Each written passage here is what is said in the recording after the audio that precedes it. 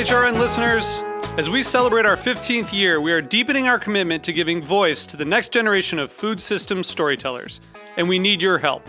Our internship and fellowship programs help activate new possibilities for underrepresented and underestimated young people through experiential journalism, audio engineering, and production training.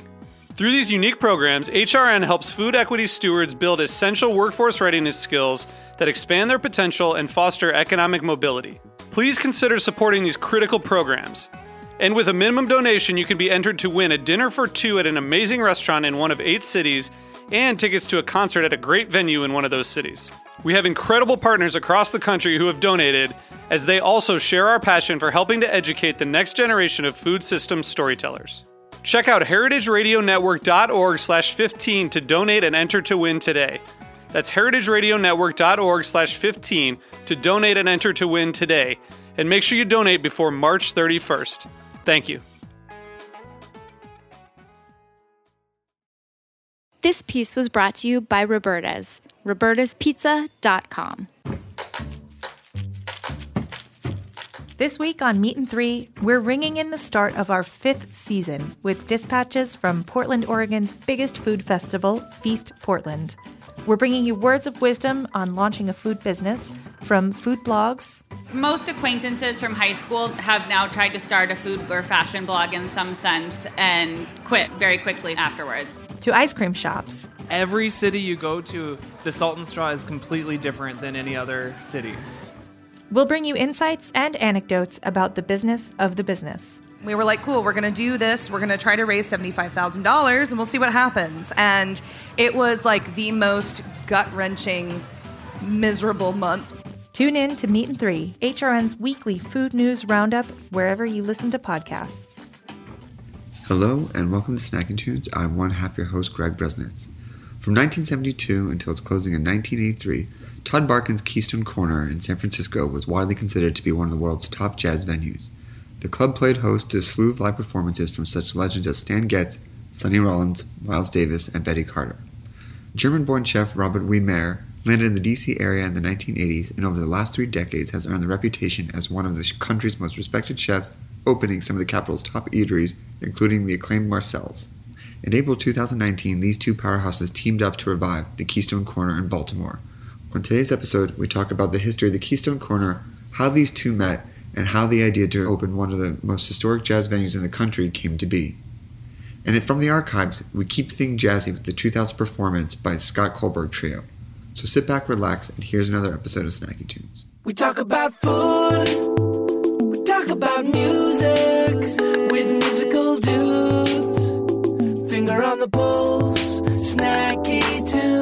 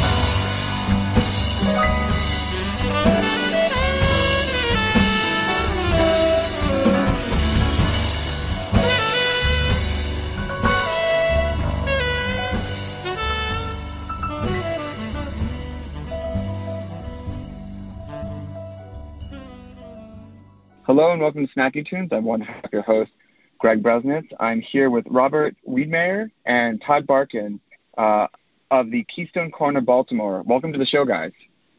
Thanks for having us. Thank you for inviting us. So, Todd, we're going to start with you, a legend, a living legend, actually, an NEA jazz master. But let's go back before that. How did you get your start into music, and what was the first band you saw that knew that you were on this fated path? Well, I started playing piano as a little toddler, and my parents took me to hear Louis Armstrong, and that's when I started really. I was a little kid, and I heard Louis Armstrong. And they had a lot of jazz records and Frank Sinatra records around the house, and I started kind of falling in love with the music, just as a kid falling in love with something, and it was really excited me. And then I met a guy named Rahsaan Roland Kirk, this blind genius who played 3 saxophones at once. I met him on the bus going to a baseball game, and he became a mentor to me. And so I started getting a real kind of sophisticated education in jazz almost by accident. And then I went to Oberlin College, and I was like a lot of kids. I went to the West Coast during the Summer of Love. I went to Oberlin College, and I was still playing a lot of piano, and I went there, and I became a pianist in a Latin jazz band at night and a customs broker in the daytime. And I went to a nightclub to get a gig for our band. We worked a lot. We were a Latin jazz band playing Mongo Santa Maria music at that time in the 60s and early 70s. And I went to this club to get a gig, and then the guy says, well, I don't think jazz will work here because it's a beer bar, but I'm opening a big rock club across the bay. Why don't you buy this club and hire your own band? So all of a sudden, and I said, I only have $8,500. And to make a long story short, he took $5,000 down and $400 a month. And all of a sudden, at the age of 25, I was a club owner. So that was the beginning of Keystone Korner. And that was the beginning of my whole career. Here it is, some 47 years later. And I'm still presenting jazz. And I'm working with a wonderful guy like Robert Wiedmeyer. And we're bringing some love to Baltimore. So that's the kind of the story. I mean, basically, just to finish just a few more details, I finished, I built the Keystone Korner into an internationally famous jazz club kind of by the seat of my pants. And then later on, I moved to New York and started working with Wynton Marsalis at Jazz Lincoln Center. I became a programming director there. And then I got the award as an NEA Jazz Master last year in 2018, and that's how I met Robert, because he was hosting one of his flagship restaurants. It's called Marcel's. It's the #1 French restaurant in Washington. It's an everything restaurant. It's one of the great restaurants of the world, and he was the host of our NEA Jazz Masters dinner, and we became fast friends there, and we decided as our friendship grew that we would work together on opening a great place for food and great music together, and that's how this project in Baltimore developed. So let's go back to your 24. You're handed the keys to your club. I know obviously your band played, but what were some of the early bookings that you did and some of the people in there, and how did you determine how are you going to get people? I mean, it wasn't like that you have the open accessibility today. How did you start to curate the future legendary club? Well, I mean, actually, I inherited 2 nights with Jerry Garcia and Merle Saunders. The first 2 nights that we had the club, they actually had canceled a bunch on Freddie Herrera, who was the owner of this club, who opened the bigger club in Berkeley. They had canceled a few times on Freddie, so they owed him a couple nights. And Freddie said, hey, Todd, I'll throw in a couple nights. Jerry Garcia and Merle Saunders, they'll pack the joint for you, help you get off the ground. So Jerry and Merle came in and played for me, and it was people lined up around the block with no advertising whatsoever. So that was the beginning of the Keystone Korner. And then the earliest people that really lifted the place off its foundation, beside Jerry Garcia, who did the same, were like people like McCoy Tyner and Rahsaan Roland Kirk, my childhood friend. I mean, and basically I had met some people just being a musician, but a lot of it was just just sheer chutzpah, just sheer, finding people and calling them up and calling a lot of artists direct and a few agents and a few managers and just building up a very quick network. I mean, but McCoy Tyner was really important. Rahsaan Roland Kirk, Freddie Hubbard, Ron Carter, and who opened the new Keystone Korner in Baltimore, they all organized a benefit concert for me, and I bought a liquor license. And that was Elvin Jones and Max Roach, and we did a big benefit concert at the Paramount Theater in Oakland, and we raised $85,000 for a liquor license. Then another childhood friend, Grover Washington, was another friend, and George Benson was another friend. They helped me organize a benefit, and we built a kitchen, and we built and knocked a couple walls down and added more seats. So that was the real nucleus of the club. I mean, it was a labor of love, but it developed into a real cultural haven, and that's what we're doing in Baltimore too. We're building something that's important for the community as well as a business. And this time, the major difference is that we have the wonderful added benefit of having a grand master in the food department, making it even a multi-dimensional cultural center. We have food that is this on the same phenomenal level as the music, and that to me is a very, very special part of what we're doing now. When you knocked down that wall, what was the food that you were serving? Falafel. Actually.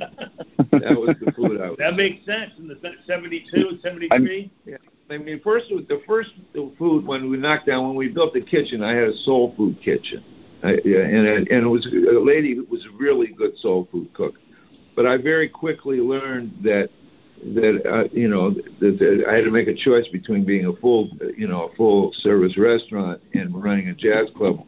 It was a little tiny kitchen, and it was very difficult to run it with the kind of mass-produced food the way you would need to do for 180 people. It was a little tiny kitchen. So what I wound up doing was subbing it out to a falafel restaurant down the street, and we became a concession for them, and it was good for us and good for them, and it was great falafel and it was great hummus and everything was wonderful, and it was something that actually helped pay our rent, but we didn't go to any financial great risk. Robert brings in a whole organization, the RW Restaurant Group, which is part of the organization of the whole Keystone Korner Baltimore. They are the anchor for the whole operation. So it's a partnership between the music and the food. Well, Chef, we always tend to find out on the show that most chefs' first love was music, and I know from your history that probably rings a bit true. What type of music did you grow up seeing, and how did you balance that with your early days of cooking? So my early days of music were like my music genre is really from like 1967 to like 1978. Everything from Cosby, Stills, Nash and Young to Buffalo Springfield to the Flying Burrito Brothers to Black Sabbath, Deep Purple, Led Zeppelin. Really rock and roll, the British rock and roll scene, the Dead, and so on. So I was really into music all my life growing up. I think one of the first concerts I saw when I was visiting from Europe, I saw Santana and Tower of Power at Oakland Coliseum when I was I think I was 15 years old. And that was in 1975, I believe. But I just had this love for music, and like you said, a lot of chefs were really into music too. It's very true. Yeah. And when did you start? When did you get into the kitchen and start honing your skills? So I got into the kitchen at a very young age. My mother was an unbelievable cook, like most chefs. So I gravitated towards the kitchen, hanging out with my mother, going to the markets, because I lived in Germany for 15 years, then in Belgium. going to the markets with my mom, going to the fish market, the meat market, the flower market. My mom knew where to find the best blackberries, the best, fish, and just cooking with my mother. And then I just carried on with it, and I never looked back. I just started working in kitchens, and that was it. I went to culinary school in the Netherlands and worked in Brussels, and then came over here first stint, and then went back and came over here. I don't know if you read my bio. Then I was at the Four Seasons for a long time, then the Watergate Hotel. Then I opened up my own place in 1998, Marcel's on Pennsylvania Avenue, named after my first son, who is a bassist. He's a musician. That's one reason why I got into more of the jazz. My son was a straight-up jazz player, still is today. He lives in Nashville, and he plays in a couple bands. And he's only 20 years old. He's as old as the restaurant. He'll be 21. Amazing. And you also had a music venue in one of your other restaurants, too, or you tried to have music there, correct? Yeah, I still do. So I have Villain and Saint, which I opened up 4.5 years ago in Bethesda, Maryland. And it was strictly, when I opened that place up, it was all about just the musicians. It was all about original music. And, one thing I found out about being a chef was, when I would do these dinners around the world, actually, with other chefs, we were kind of like a band. It's like, okay, you're doing first course, you're doing second course, you're doing third course, I'm doing fourth course, you're doing fifth, you're doing sixth. And we would pull up to a lot of these places, and there'd be nobody there to help us. It'd be like, there's no one to help us carry our stuff in, no place for us to go hang out, no place for us to get a drink. And then we'd have to clean up, and, it was just a mess. So finally, we kind of bound together as chefs. Said, look, when we do these dinners, we want help. So I found out after a while that musicians were kind of the same way. Oh, here, you want a burger? Okay, so you get a burger for doing the gig. Go stand in the corner over there. And, so when I opened up Villain and Saint, it was all about the musicians. It was about treating them right, helping them bring in their gear, having a green room, feeding them anything off the menu they wanted. That's how we started Villain and Saint. And I had the Villain side was very I had pork shoulder, I had ribs, I had, a burger, and the Saint side was vegetarian. So we were moving along fine, but then I got wrapped up in other things, and I lost a different manager, and this happened and that happened, and, slowly the place wasn't doing exactly what I wanted to do it anymore. It's still open. But it's not. It's really. It could be 1,000 times better. So set the scene before we get to the opening. What was, because I know that you're already changing it and it's only been open for a few months. Like, what was the jazz scene in DC pre-opening? Well, that's one of the reasons that we wanted to do what we did, to bring, like I said earlier, some love to Baltimore. There actually hadn't been a jazz club in Baltimore per se for over 30 years. The last place there was called Ethel's Place, owned and operated by the legendary Ethel Ennis, jazz singer from Baltimore. So they hadn't really had a jazz club. And the jazz scene started there in a place called Pennsylvania Avenue in the 50s and 60s, and then the Left Bank Jazz Society became the real anchor, and that was a Sunday afternoon jazz concert that was quite legendary in the jazz world, the Left Bank, and it was every Sunday afternoon, either 4 or 5 in the afternoon, and we have what's called a Left Bank set here at the Keystone Korner, Baltimore. It's at 5 o'clock on Sunday afternoon.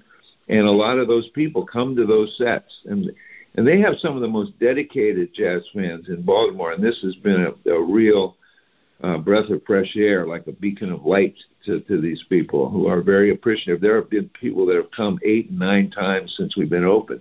We've only been open. Just over 4 months. 3 months. 3 months. 3 months. Oh, it's just 3 months. April, yeah. Just 3 months, and just a little over 3 months we've been open, and people have come 8, 9, and 10 times. So that it's just we're now in the process of building our base, and we're going to broaden the musical palette a little bit and involve more, some dead music, some funk, some bossa nova.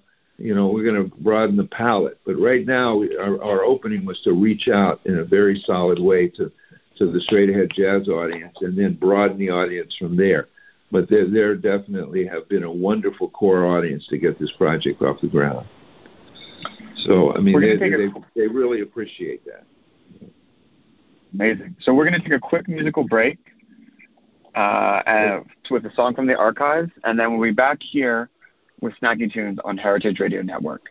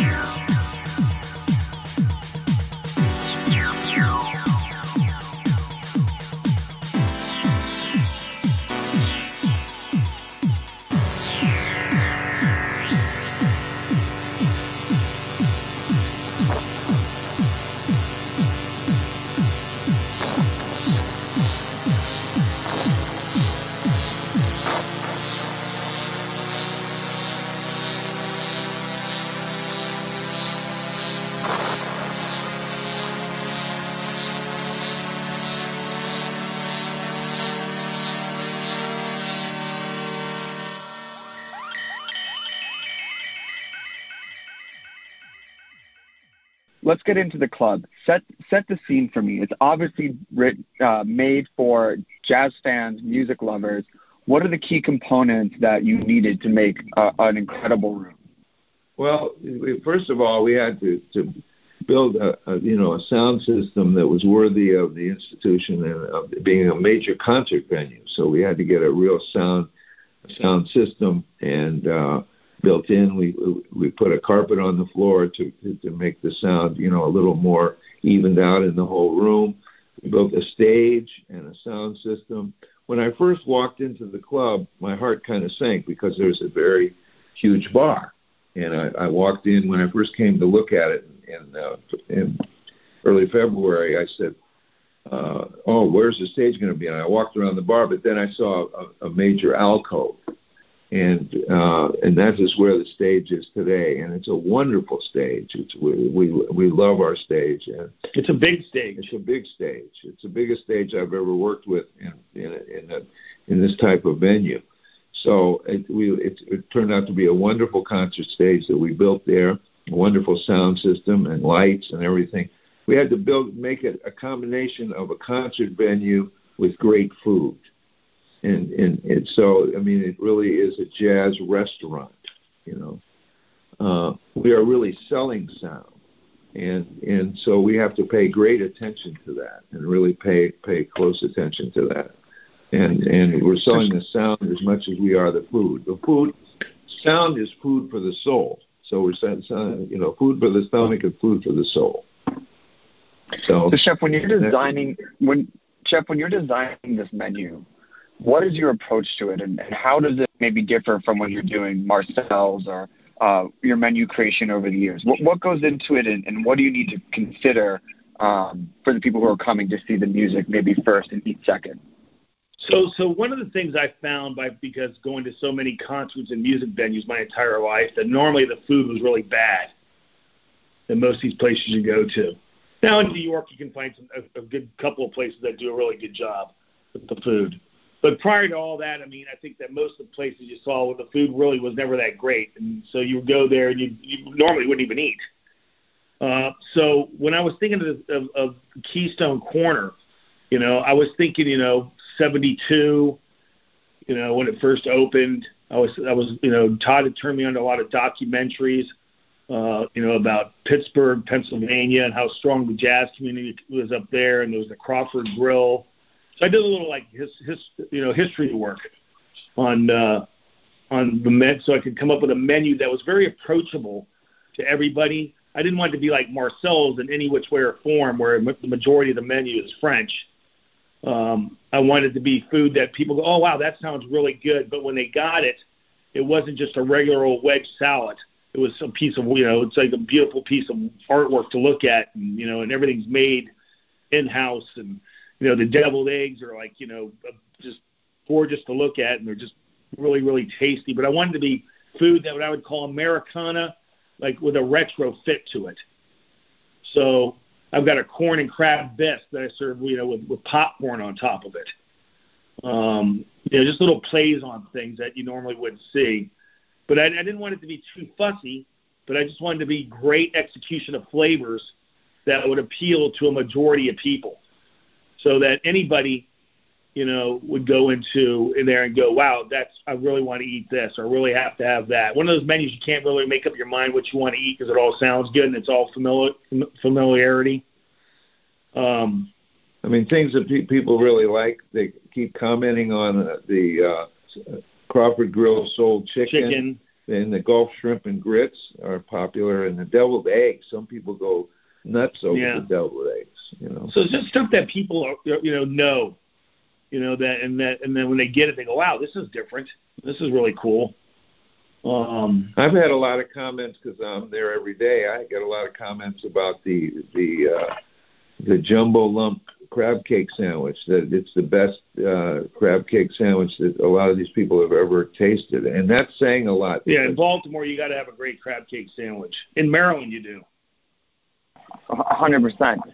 So, Todd, when you're relaunching iconic venue, no pressure, of course, but when you're curating that early lineup and you're thinking about, what are you going to say 4 decades later, what is the thought process behind it?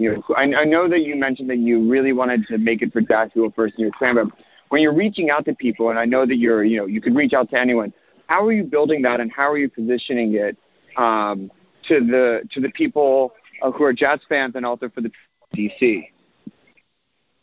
Well, I mean, I think we're just going for as high quality as we can. I mean, I talked to Robert even before we opened, and I said we have to, make a statement, and I think we've been successful in doing that. I mean, it isn't something that you can do that analytically, but you kind of got to do it with your gut. I mean, in other words, just try to get the best musicians who are still here, who can recreate. And obviously, Ron Carter was a logical opener because he was so integral in the original Keystone, and he's still at the very peak of his powers, and probably the number one ranking jazz bass player in the world. So he was a very logical and a very fitting person to help get the ball rolling there.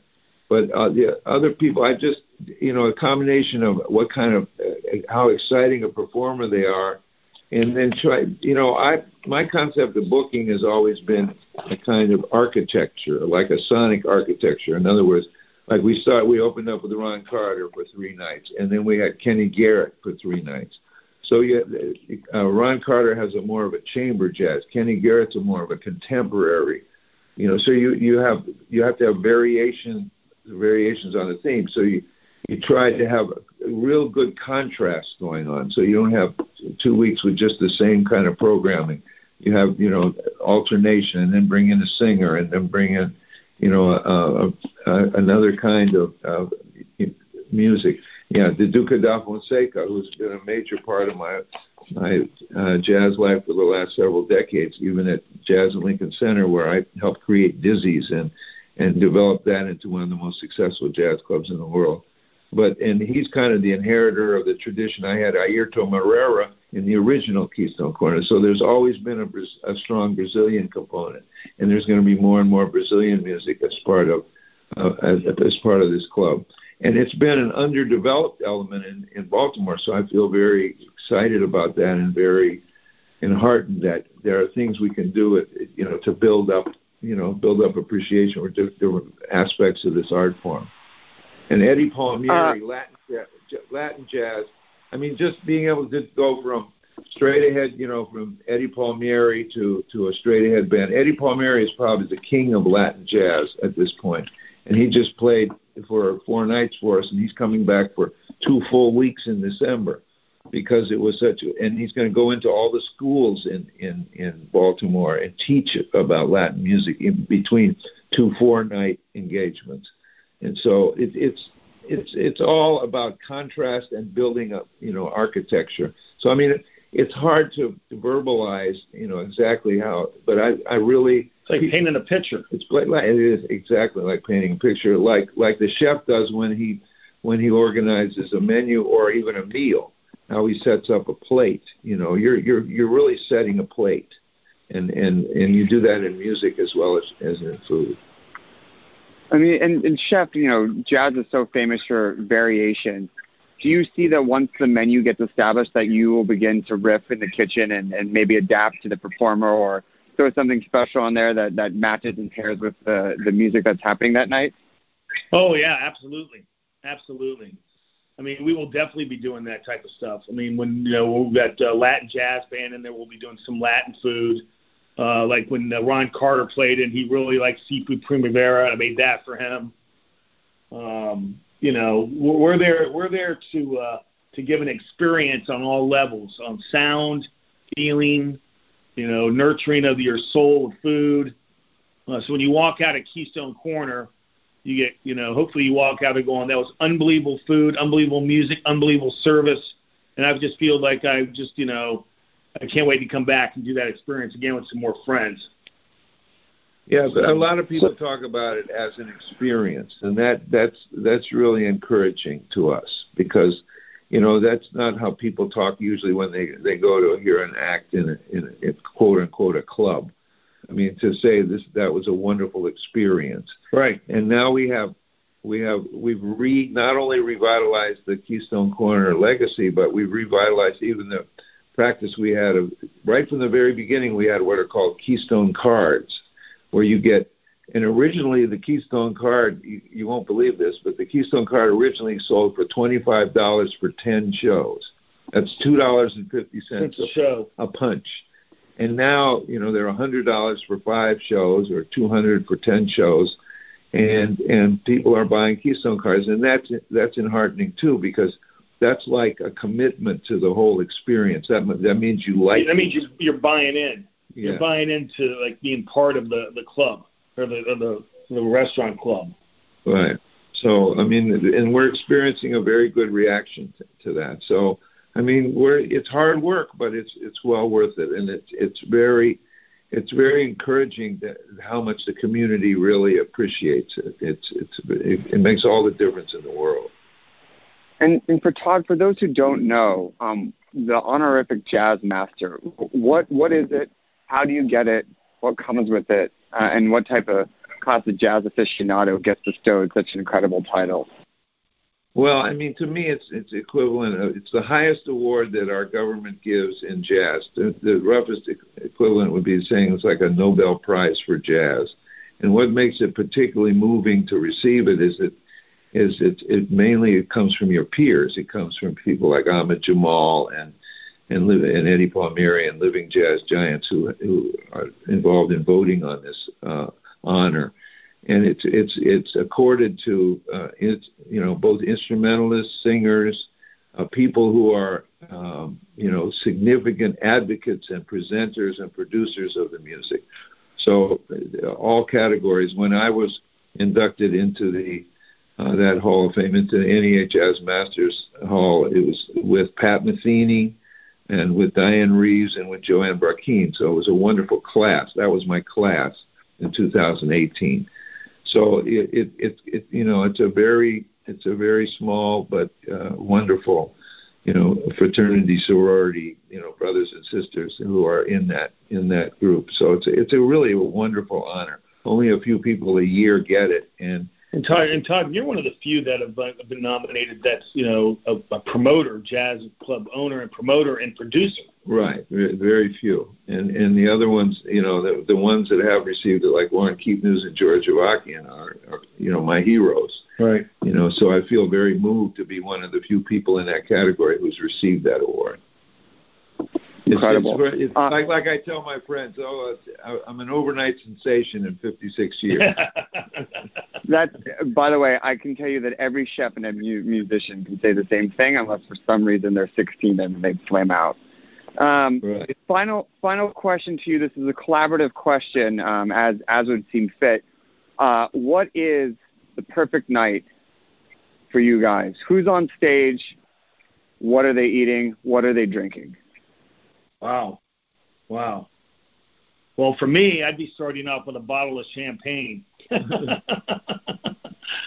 I'd be having a bottle of Biltcart Simon Rosé, and I'd probably want to hear, for me, I probably would love to hear the Duca de Fonseca again play there. They were unbelievable. And I'd probably be eating my deviled eggs followed by my crab cake. Or no, probably not my black bass, my fried black bass with Brussels sprouts and chili sauce. And I would have to have a sentimental, I would have a perfect night for me would be hearing an incredible set by the gentleman we just mentioned, Eddie Palmieri, where it seems like the whole house is levitating. Those are experiences for me which are. And it happened again with Gary Bartz playing this week at Keystone Korner. I felt like I closed my eyes and it was 1972 when Gary Bartz actually did play the Keystone Korner.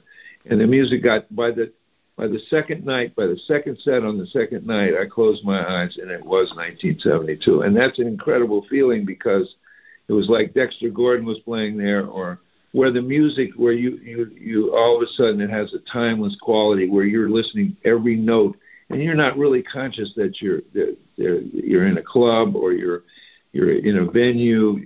The music kind of takes you to another to another dimension in space and time. And that to me, and I've become a huge, almost an addict to the the scallops, the Robert scallops. I love the scallops. I loved a lot of aspects of the whole menu, but that's one of my absolute favorites. The scallops are just heavenly to me. So, thank you both for joining. Where can people find you, find the listings, get tickets? Where can they get all the information? Well, it's on Keystone, www.KeystoneCornerBaltimore.com and InstantSeats.com. You can easily get our tickets for any show, any night. And we're located in the Harbor East, wonderful Harbor East neighborhood of Baltimore, by the marina. It's a very picturesque and wonderful and lovely area. 1350 Lancaster Street. 1350 Lancaster, at the corner of Lancaster and South Eden Street, and in the heart of Harbor East, right by the marina in Baltimore, Maryland. And we've got the original sign from 1972. Not the original one, but the same layout of the original sign from 1972 at his original club. Yeah, the original logo. Yeah. And there's a sign that says "Music Spoken Here," and then a huge reproduction of the original logo that was right out in front of Keystone Corner, right at Powell and Stockton in North Beach in San Francisco. So the original logo is up, and plus the sign that says "Music Spoken Here." Incredible. Well, thank you both. We have another song from the archives, and then we'll be back with the second part of Snacking Tunes here on Heritage Radio Network.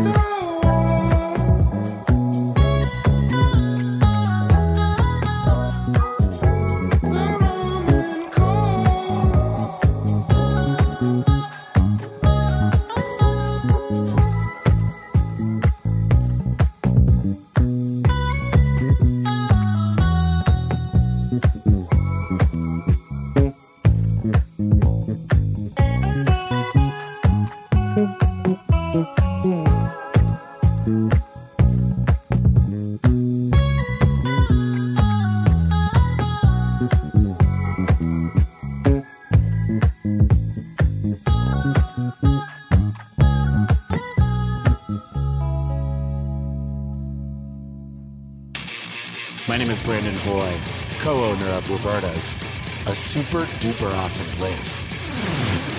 Roberta's is a very, very, very, very proud sponsor of the Heritage Radio Network. We're also super awesome. Thank you, Heritage. 9 dudes. 9 dudes in a shipping container. Matt, that's going to be, it's pretty diverse sounds, those two bands. That's like the headliner and the second headliner. Yeah, it's definitely an eclectic mix. Who does the booking out here? Out here, it's, Chris Doritas is the curator, and we have Nasir is the name of the fellow who actually books both L.A. and New York from New York. Really? Yeah, he kills it. He's very good.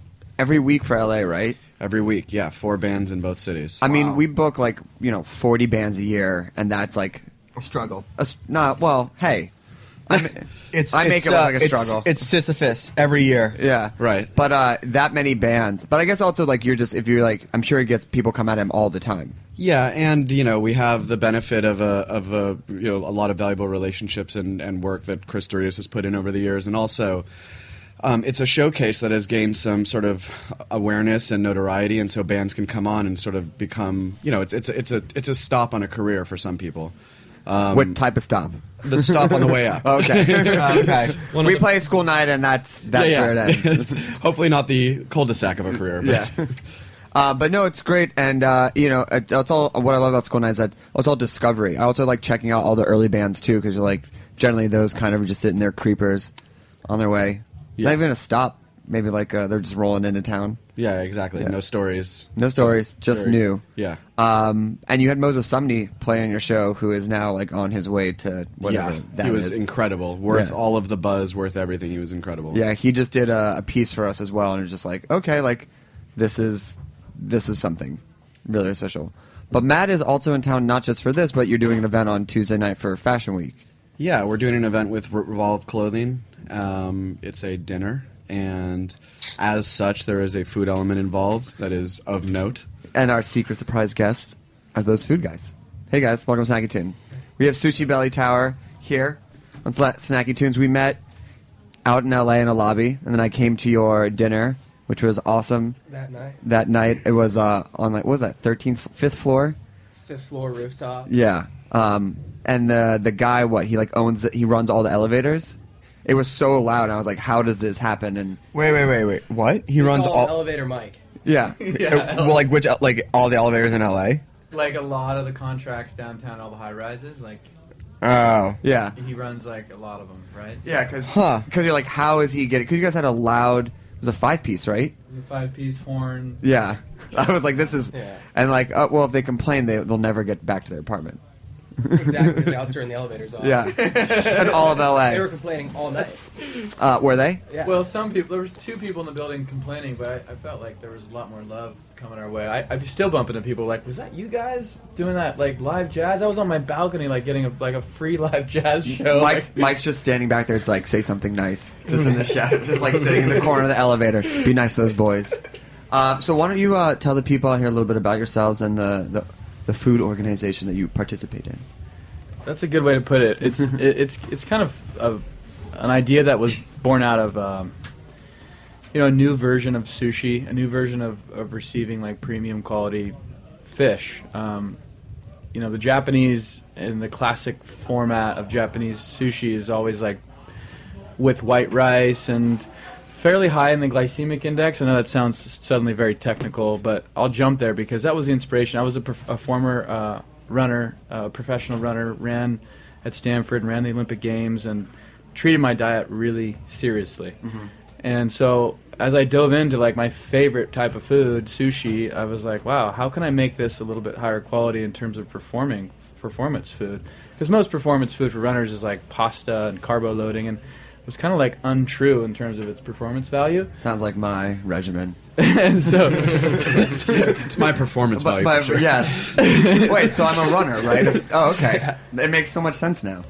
So basically, farm to table vegetables and the best, quality bites you can get. And suddenly, I was threw a little party at my loft in downtown LA about 20 months ago, and a lot of people came and participated, and they told their friends, and now we're approaching 4,000 people in 5 cities and really having a great time pushing pushing this sort of passion project that I have an awesome team, and I couldn't be more grateful. It's been really fun. Where did you pick up the knife skills? Well, knife skills are a little bit overrated in terms of their value, I think. I mean, you could use the butt end of a knife. As long as you have premium grade sushi, I don't care if we mash it up and throw it on a spoon. It's going to be a rad bite of fish. It doesn't really matter. I mean, at this point, I've put enough hours in to be okay at it. But I'm no Hanasubaki or whatever that means. I'm no Japanese. Obviously, you're not. Yeah. For any of you who don't know who that is, I don't even know who that is. Everyone just here starting to oh yeah, that guy. They did the band thing. Oh yeah, I've heard of him. No, oh we yeah, agree. We totally agree. Yeah, he's amazing. He's amazing. Yeah, but I saw him before he got big. It's basically yeah. Oh yeah. I mean, maybe. And my right hand man Eric has been holding down the fort and he's definitely the fire behind a lot of it. So it's just a party that we would want to go to. Live music, the best food, put it on a rooftop, invite the coolest people around. And do it every night. Only the coolest people. We don't decide. They decide. Speaking of music, you guys brought the Scott Kohlberg Trio with you today. How did you guys meet up, or how did you guys start working together? I actually met Scott a few weeks ago. I walked out and he was lying on my couch at 7 a.m. Naturally. He was on tour on the West Coast, and then after chatting for a few days, I was coming to New York to do these parties last month, and he had this band. I was like, "Do you guys want to play?" He was like, "Yeah, sure." And I also needed a place to live, so I was like, "Can I live in your house?" He's like, "Yeah, sure." Do you want? They've been with us since. Yeah. Do you guys want to play us a tune? Yeah, we'll play a number. Yeah, you want to play us a number? Okay. What's this called? This is a song of mine called Banana Boat. Okay. Live on Snacky Tunes.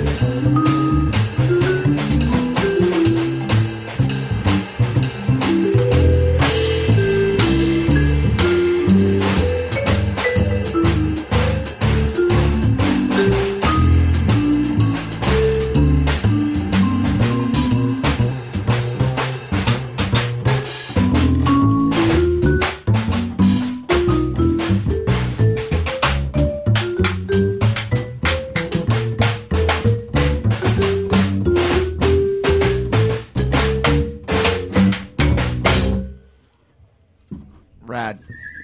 Sunday nice. jazz. Sunday jazz. Some of that yaz coming at you. It's so nice. It's like the perfect music for this type of weather, with 9 dudes in a shipping container. Just a casual. So one of the things that's really amazing is we talk about the spaces and the space that you guys for. Can you talk about the space for your Tuesday event, or is it a secret? No, it's not. Well, yeah, probably shouldn't talk. Wait, are people like? How does this aired? It's a 5-story building in the middle of Soho with a pool with a window on it. It's an incredible space. Yeah, it's my weekend house. So. Yeah, I mean, thank you for letting us borrow. Yeah, absolutely. I Yeah. appreciate the break on the rental. Yeah, absolutely. Yeah, only for 10% off. What are friends for?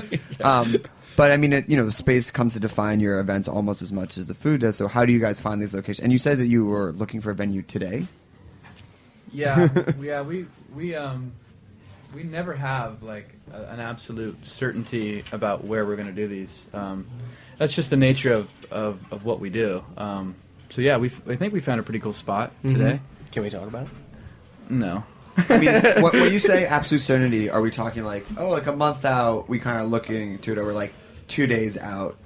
2 hours out sometimes. I mean, I could never do that. I've woken up, 40 people coming to dinner, and lost the venue, and been like, we don't know what to do. I'm sitting at a coffee shop, meet the person right next to me. She's like, I'm having a dance party. I was like, sick. You want to also put together a dinner party with your dance party? She's like, okay. Turned out being a 100-person dinner dance party until like 6 in the morning. It was awesome. So we get lucky. I don't know. Just constantly on the ground, raging. Just like, yay. What you don't say is that we asked 50 people before, and they just told us to get the fuck out of here, get lost. Yeah, we have. I think we can probably plug in Webster Hall. They've been really cool. What this is people come to our dinners through word of mouth, and then they ask us how they can help. Usually, and lots of times it's a mutually beneficial exercise. Like Webster Hall wants us to kind of bring in some 50 or 60 interesting, coolest people in the world moment, and we just put up a we went and saw it today. It looks really awesome, and we're going to probably do it there. That's great. Where in Webster? There's a bunch of spaces. It just kept unfolding. Yeah, I have another one. I think we're going to do like the secret back top floor room on the side, that little side room. That's what I thought. It's a great room. Yeah, I've actually been to like some events up there. It's awesome. And the live music, we think that you guys are going to look great on that stage. Yeah, too. that There's stage like a really well lit stage back there. Yeah. So we'll probably put ourselves right out in front of that. But we might do it elsewhere on another night. Just random spots, office lofts, industrial spaces. Like as long as we can make the room intimate enough with lighting, we can work out in a cool dinner in a 10,000 square foot open space. As long as we can kind of like have a little sink to do some dishes and keep that flowing. And is it propane, like portable burners, or is it mostly just like ceviche, like sushi? No, this is like. So think of Nobu without the rice and without like any Japanese-isms. Just a bunch of jazz playing in the background. Right. Jazz and sushi? Jazz and it's mostly sashimi. So we consider ourselves more like food artists and social artists. We're not trained chefs. We just kind of know how to put together really well-sourced ingredients. So 10, 12 course, like we're talking yellowtail, bluefin tuna. I'm sourcing all my fish from non-Japanese sources too because of that whole scene. So the Fukushima thing. So there's a lot of like really awesome people I've met in that space. To put on dinner for a few thousand people over the past like couple of years, we've gotten into really awesome sources of our fish. So it's the best fish in New York. There's no doubt about it. At our party, I can say that with absolute confidence. Shout out one of your sources if you feel free sharing. Yeah, that's a little tricky. I think I'll say that a lot of it is local. Local coast, line caught, bled on the right on the boat. Mm-hmm. There's a dude CP Lee who's my man. I could say that's his name. He's awesome. So that's what I call him. yeah, that's his DJ name, CP Lee. We want to give a shout out to him. He's been really awesome. He just really has been a blessing to get to know. And it took us a lot to get there. And we had to go out to Bronx in the middle of the night with. Yeah, we had no source when we first came for our first tour. It was just him and I in a U-Haul van with all these plates and our whole operation in the back. We're like 5 in the morning. No, it was 2 in the morning. We just finished a party. We're like flying over speed bumps. All the plates are flying in the air, like, trying to get to the fish market. It was definitely a Chevy Chase moment. Yeah, we it were was a looking at each trip. other going, what are we getting ourselves into? And we had to pull into this massive, new Fulton fish market and ask around for premium bluefin tuna, which wasn't even really available at that store. It's just a different coast. It's a different thing. Here it's a little more fish and chips and kind of that side of things, and cooked fish. And the way they manage fish is just different versus the Japanese and have a whole infrastructure on the West Coast from Seattle to San Francisco to LA. It's a little bit different out there. So it took us some time. We were able to we went there every single night for 10 straight days, and by the 10th day they knew we weren't going away until we got behind the guy. Yeah. And it just kept unfolding too. Remember Bob? Yeah, Bob was awesome. Super old Bob. These don't sound like I real was names, I was a boxer. He was so cool, man. Just telling us stories of Bob was in 40 years ago Vietnam. fighting underground. Whoa. Yeah. Now he sells fish. Now he sells He's been massive. at the fish mart for his whole life. Yeah. But he used to fight, and so we would go hang out just for 6 hours. That's awesome. Yeah. Yeah, we come out of there and it's light outside, and we go in at 2 a.m. It's why don't we get another song from the trio? What are you guys gonna play? We're doing a lot of different things. That was the last song was a song of mine. This time we're gonna play a Stephen Foster song. Great. Who's an old American composer. This is probably composed in the 1850s or something. Called Genie with the Light Brown Hair. Sweet.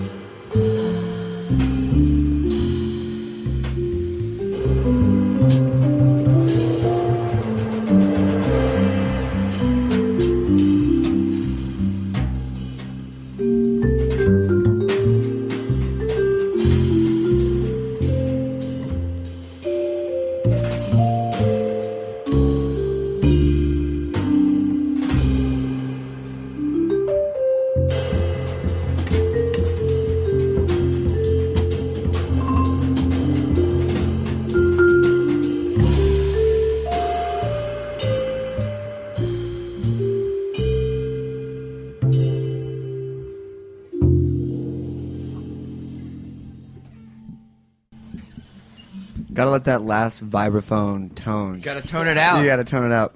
Matt, call it. The last time I heard that song was Eugene Levy performing it in Waiting for Guffman. Am I right? Yes. Well done, As Matt. part of his as part of his application for this. I totally forgot about We got that. some The good musical. ears in this Wait. shipping container. Yeah. Well, I mean, it's a diverse background from like a wide range of influences. That song was written 1850.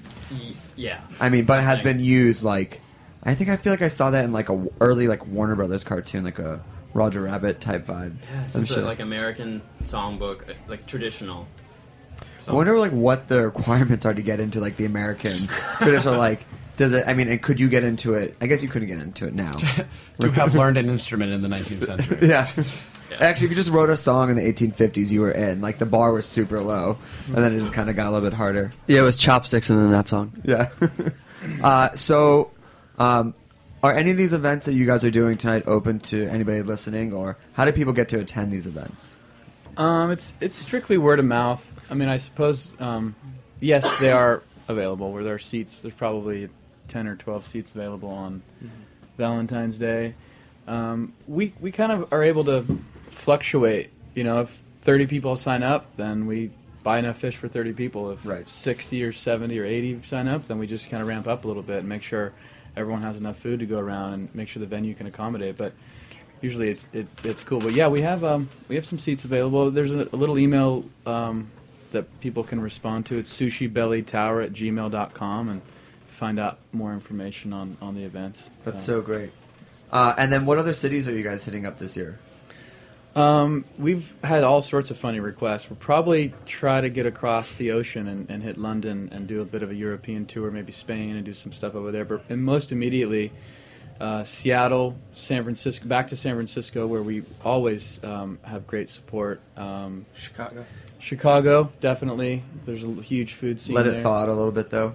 Well, I think that's one way of doing it. Like, we would enjoy it probably more if it was a little warmer, but I think they would probably enjoy it because we bring a little bit of Right. heat to the table, you know, a little different little experience heat, right now. yeah. But yeah, back to Miami, we're going to do some stuff down there as well. And of course, we're going to, New York is a staple for us. People in New York tend to get what we're all about, like, the second they walk in the room. Sometimes other environments, other cities take a little long, just, I don't know what it is about New York, but it's been all love since the first time we threw a gig. Unless you're going to the fish market, then it takes about 10 days. That's true. Yeah, we had to earn it. Yeah, they definitely don't hand it to you. No, I mean, but once That's you why get it tastes so good. Yeah. Yeah. I think this, you have to fight this city to exist in it. I think. I believe if you can make it here. Yeah. Something. Yeah. It's up. No. It's a lot more sprinting through the streets. Yeah. than Well, I mean, ever we're happens all in other runners cities. here based on our Yeah. diets, right? Pizza's a runner's diet, if I'm not mistaken. Yeah. That pizza was great. All right. Well, if you go, how do people find you, follow you, get a hold of you? So our Instagram is Upstream Foods, just like it sounds. Swimming upstream to get premium ingredients, and our hashtag is Sushi Belly Tower. And then again, it's sushibellytower@gmail.com Yeah. to reserve some seats or just hit us up and see what nights we're available. Matt, how can people find you? Big news everywhere on social Across- media, across all media. all platforms. All platforms, and don't forget if you are around. School night starts in 30 minutes. Well, school night doors open in 30 minutes. The band start at 8. No, you need to get there at doors. What happens if it fills up and you miss it? Yeah, we ask you to go over to output. Oh, okay. Is that punishment? No, I think it's actually it's very cool. And then, Scott, how do people get a hold of you? Visit my website, scottcolberg.com, and there's a contact email. And if Find me you there. search Reverb, I think, what was the website, the Everlong? It's hidden somewhere on the internet. Just email Scott. He'll send it to you if you want that. But the opening track, just to give credit where credit's due, is Chad Lefkowitz-Brown on saxophone and Joe Hertenstein playing drums and Javi Santiago playing piano on that song. And here live with me in the studio is Chaim Peskov on drums and Jean-Louis Trebu on vibraphones, and my name's Scott Colbert. I like to give credit where credit's due. Very classy. Yeah. And then don't forget we have our Bar Food Blowout on Tuesday night at Pork Slope. If you go to Snacky Tunes on Twitter, there's a link where you can buy tickets or you can just show up. Doors are at 7:30. We'll be there with Jeepney Maharlika, Radical Dads will be DJing. Yeah, it's going to be good. Love those guys. You can hear their show and all shows podcasted. Just search Snacky Tunes on iTunes. And thanks to Andrew and Aaron. Packed show. Really big show. Really big show. Actually, it is the 50th anniversary of Beatlemania, so... What's that? Yeah, exactly. I don't know. Yeah. I've heard of them. They're almost as big as Moses Sumney. Not quite. All right, Scott. Well, you guys want to... Let's take us out. Yeah, take us out. Sure thing. Thanks for listening. What's the name of the last song of a jazz set? Is there like the closer? The closing number. Yeah. Okay. Okay. Oh, sorry. What was that? One more piece of information. Yeah, just one more thing. If you guys want to hear Scott Kohlberg live, they're going to be playing at Sushi Belly Tower. That's right. Underground on Valentine's Day with smooth jazz. Yeah. Coming at you live. Yeah, coming at Buy you your live. tickets now. Well, thank you guys. We'll see you next week. Thank you No, guys we'll not. We'll for be in having LA us. next week. Yeah. But the following week. Yes, following week. All right, take us out, Scott.